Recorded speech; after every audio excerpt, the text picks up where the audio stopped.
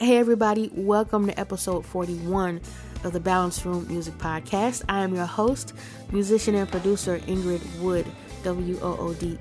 This podcast is available on iTunes, Stitcher, SoundCloud, Google Play, and now also Spreaker for you to subscribe to. That way, whenever I put out a new episode, you just get one notification if you're subscribed to any of those apps. You'll get one notification letting you know there's something new for you to listen to inside of the Balance Room. This episode is supported by Botkin Wines, makers of America's first sparkling Sauvignon Blanc.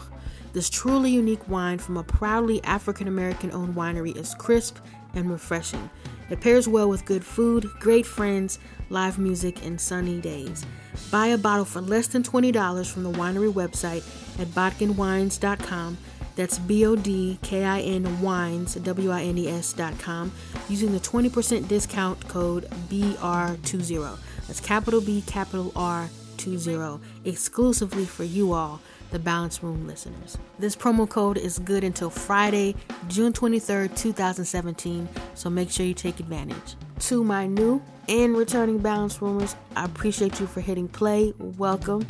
This is a podcast not just for musicians or music lovers. This is a podcast for creatives who already are or who have a desire to make a living from their creative side. I share parts of my journey, and every now and then I bring in guests to share parts of their journey with you all and myself as well. I record that conversation and I share it in this podcast. Okay, so this episode is actually part 2 of a conversation that I had with Mr. Derek Westbrook, who is a sommelier. He is the founder of a company called Vine Culture, formerly known as The Wineman, and he also works at 57th Street Wines, located in Chicago, Illinois, one of my favorite places. So if you haven't listened to part 1 of the conversation, which is in episode 40, I would suggest just hit pause on this episode, go back and listen to episode 40, and that'll help preface what this conversation is going to be in this particular episode. But in part 2, in this podcast, Derek and I, we continue our conversation and we talk a little bit more about really what led him to even becoming a sommelier and kind of diving into that wine world. We talk a little bit about how some of the people who are close to him in his life, how some of them were, initially concerned and questioned his judgment to really go full-fledged, being a sommelier and everything that comes along with that. But we're going to start this conversation out with actually Derek giving us an audible tour of 57th Street Wines in Chicago, which is where he was when we were having this conversation a few months ago. So without further ado, let's go ahead and step into the Balance Room. I'll give you a visual, even though you're not into. You walk in, on your right, we have a wall full of wine, wooden shelves, wine all over the place from different countries. And then on the left side, we have a couple beer coolers. And in the center, we have like a table where we kind of work at, beautiful wooden table, reclaimed wood.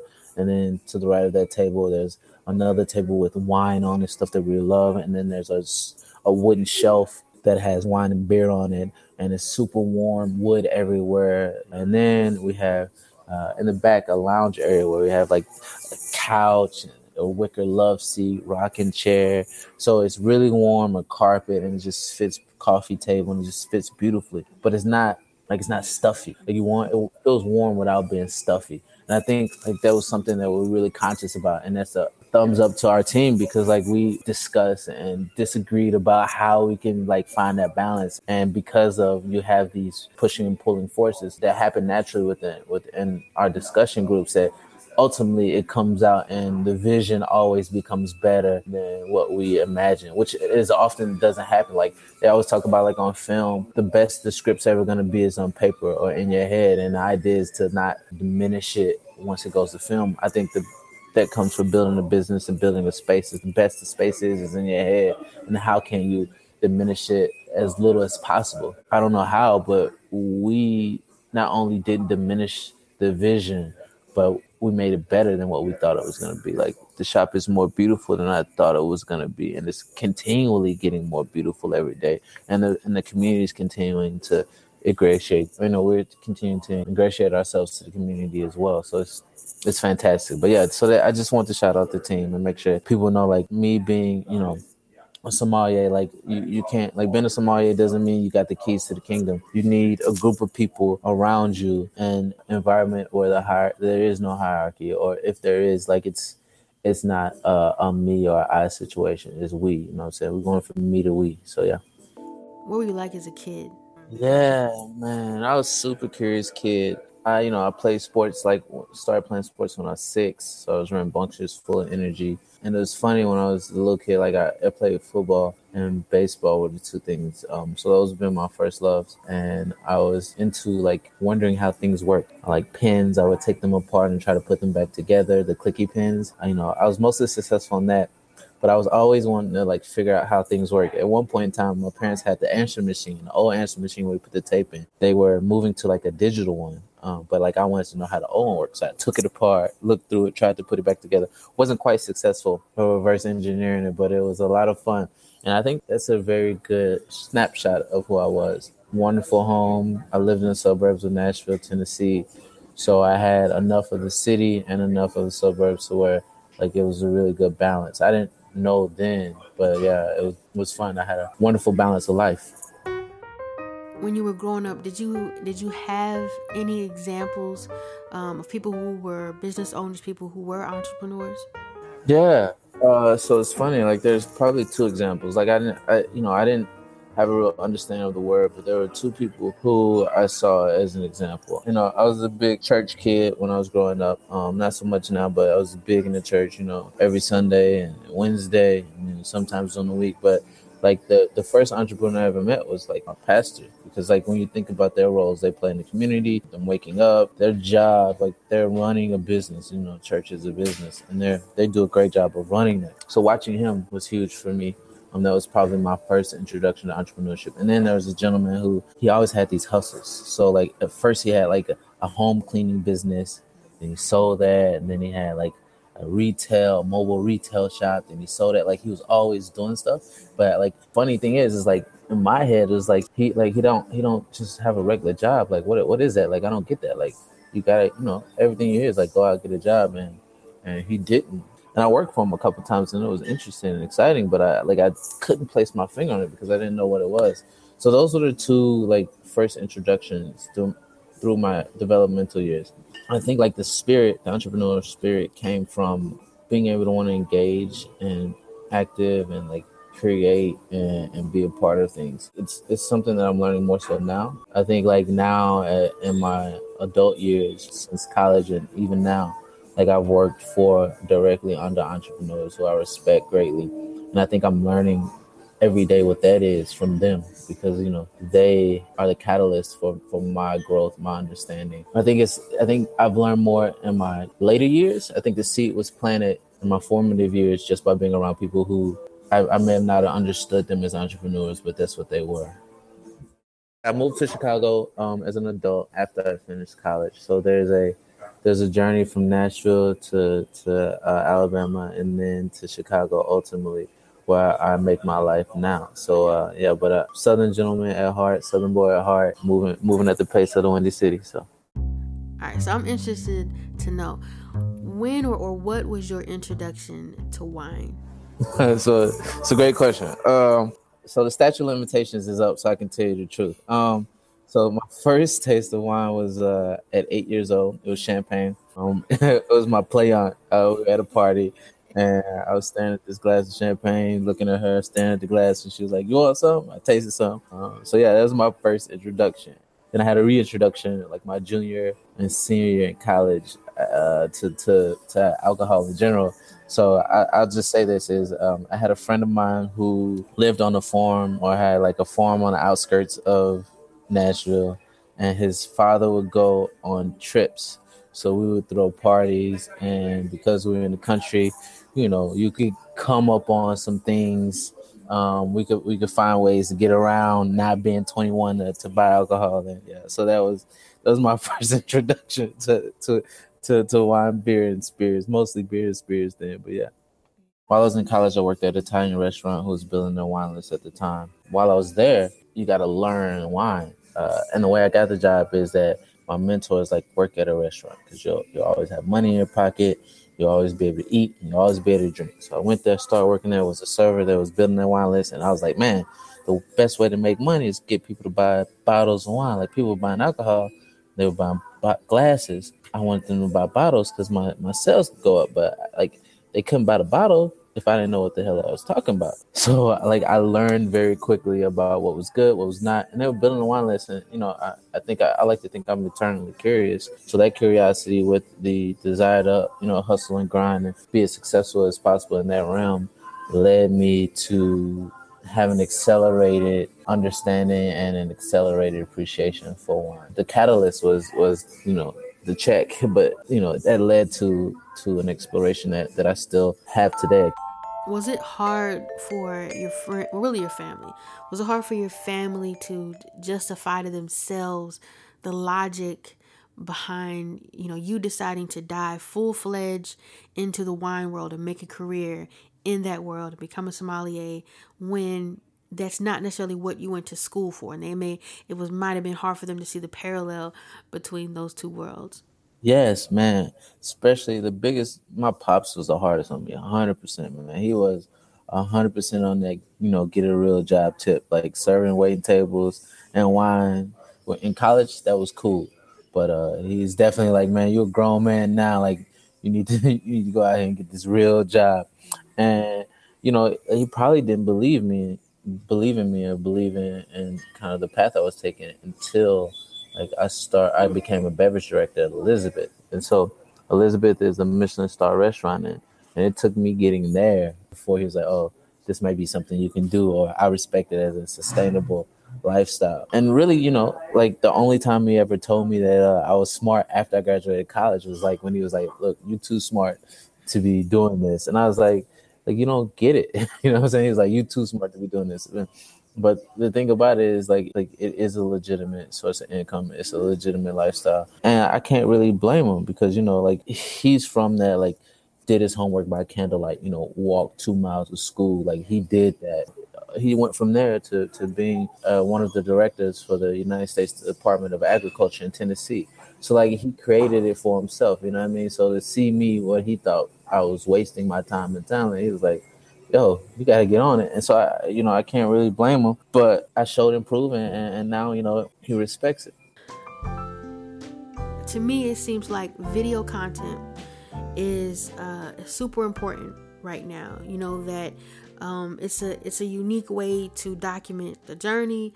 It's a unique way to get your brand out there because, people love web series. They love docuseries. They love seeing part of the story. And, like I said initially, what drew me to want to know more about you was honestly, just coming across as genuine on camera and, being comfortable with yourself. And I look at that as an asset. Have you ever thought about diving into that world and figuring out ways to document the journey visually for other people to see and to find out about you and what you're doing? Yeah, so I think too. One thing I want to shout out a guy named Reginald Rice and Marcus Carruthers, two of the gentlemen I met in the last it's been a whirlwind. So in the last 3 months, us opening the shop, and then I've been able to meet some awesome photographers and filmmakers who look like me and who can, who I think will capture what we do properly. But yeah, I would love for us to the vlogs, the web series, the documentary, all that. And I think more so than just me, I like to think that I'm charming and engaging, but the wine shop, 57th Street Wines is, I can't tell you how many times I tell my coworkers oh man, this would be a good bit, or man, we're so funny, or somebody should shoot us. And it's true. It's the things that happen to us, the way we live a very fortunate, fascinating, fortuitous life, and we different. We're nobody. I can't think of anybody else in the industry who has a kind of the same concept that we have, the same type of people we have, the same type of energy we have. It's proprietary. You know what I mean? Because there's such a unique nature of us, and we all play our different roles in our different parts. It's not a hierarchy necessarily. It's more we're an amoeba of different backgrounds and flavors and perspectives. I think would be the best dramedy to ever show. I'm a bit biased, but I think the entrepreneur journey and the business building model itself is fascinating and unique. And I think coming from a different perspective. Like, I'm gonna go on my rant because I want to talk about the team, but like there's so many unsung heroes. Like there's, like Steven, who's like the brainchild mastermind nerd, who like the only reason we've all gathered here is because of him. And then Lauren Dacey, who's like our beer head and spirits, and she doesn't get enough love, but like she sometimes I like we go back and forth on spirits, but she lets me win sometimes, or she lets me think I know what I'm talking about sometimes. But we've created an environment that's fantastic. And then like Bex, and she's probably gonna kill me for saying this, but like I think of her as like she's oftentimes our moral compass, like because we want to run a business that's sustainable and socially conscious. I feel like a lot of us, and me and Steven, and it may be part of us because the perspective we hold in life, that like a lot of times we allow ourselves to waver too much into the make money, and then we don't think of how that plays to the greater cause or to the greater good of community.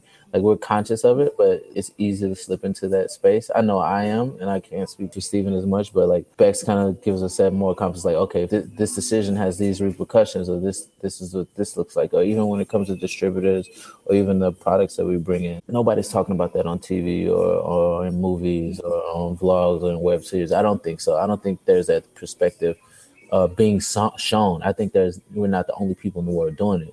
There's no way.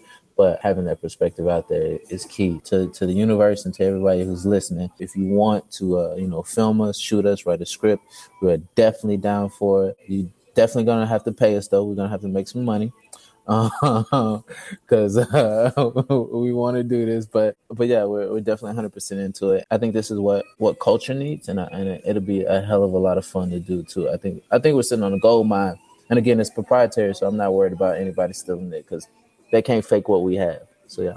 All right, you all, that's pretty much it for this episode 41, part 2 of my conversation with Mr. Derek Westbrook. If you enjoy this episode, if you got something of value, I encourage you hit that share button in your app. You can share wherever you like. If you're listening to this on your smartphone, you can take a screenshot, put it on Instagram. Feel free to tag me at The Balance Room. Don't forget that you have until Friday, June 23rd, 2017 to take advantage of that promotional discount that Bakken Wines is offering exclusively to you all, the Balance Room listeners. All you got to do again is go to BotkinWines.com. That's BODKIN Wines, WINES.com. Go there, and when you're ready to check out, just use the promo code BR20, capital B, capital R 20, and you will get that 20% discount. And this goes until Friday, June 23rd. Derek, I appreciate you for accepting my invitation into the Balance Room. I really enjoyed our conversation. I cannot wait for the next time I go to Chicago. I'm definitely going to check out 57th Street Wines. And you all the listeners, if you live in Chicago or you know somebody who lives in or near Chicago, let them know, check out 57th Street Wines. Let them know, check out Vine Culture. Go to vineculture.com. When you go to their website, culture has no E, so it's VINECULTUR.com. Leave the E off, culture, and vineculture.com. Now keep in mind that all this information that's in this episode, whether it's links, whether it's websites, contact information, all that good stuff, I put all of that in the podcast description within your app. If you are not sure how to find that in your app, that's okay. You can always go to thebalanceroom.com and look for the respective episode. In this case, it'll be episode 41. Until next episode, this is your host, Ingrid Wood.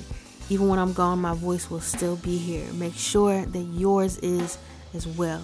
Take care, God bless, and stay balanced. Yo, this is Derek Westbrook of Vine Culture and 57th Street Wines, your favorite sommelier, and you're listening to the Balance Room Podcast.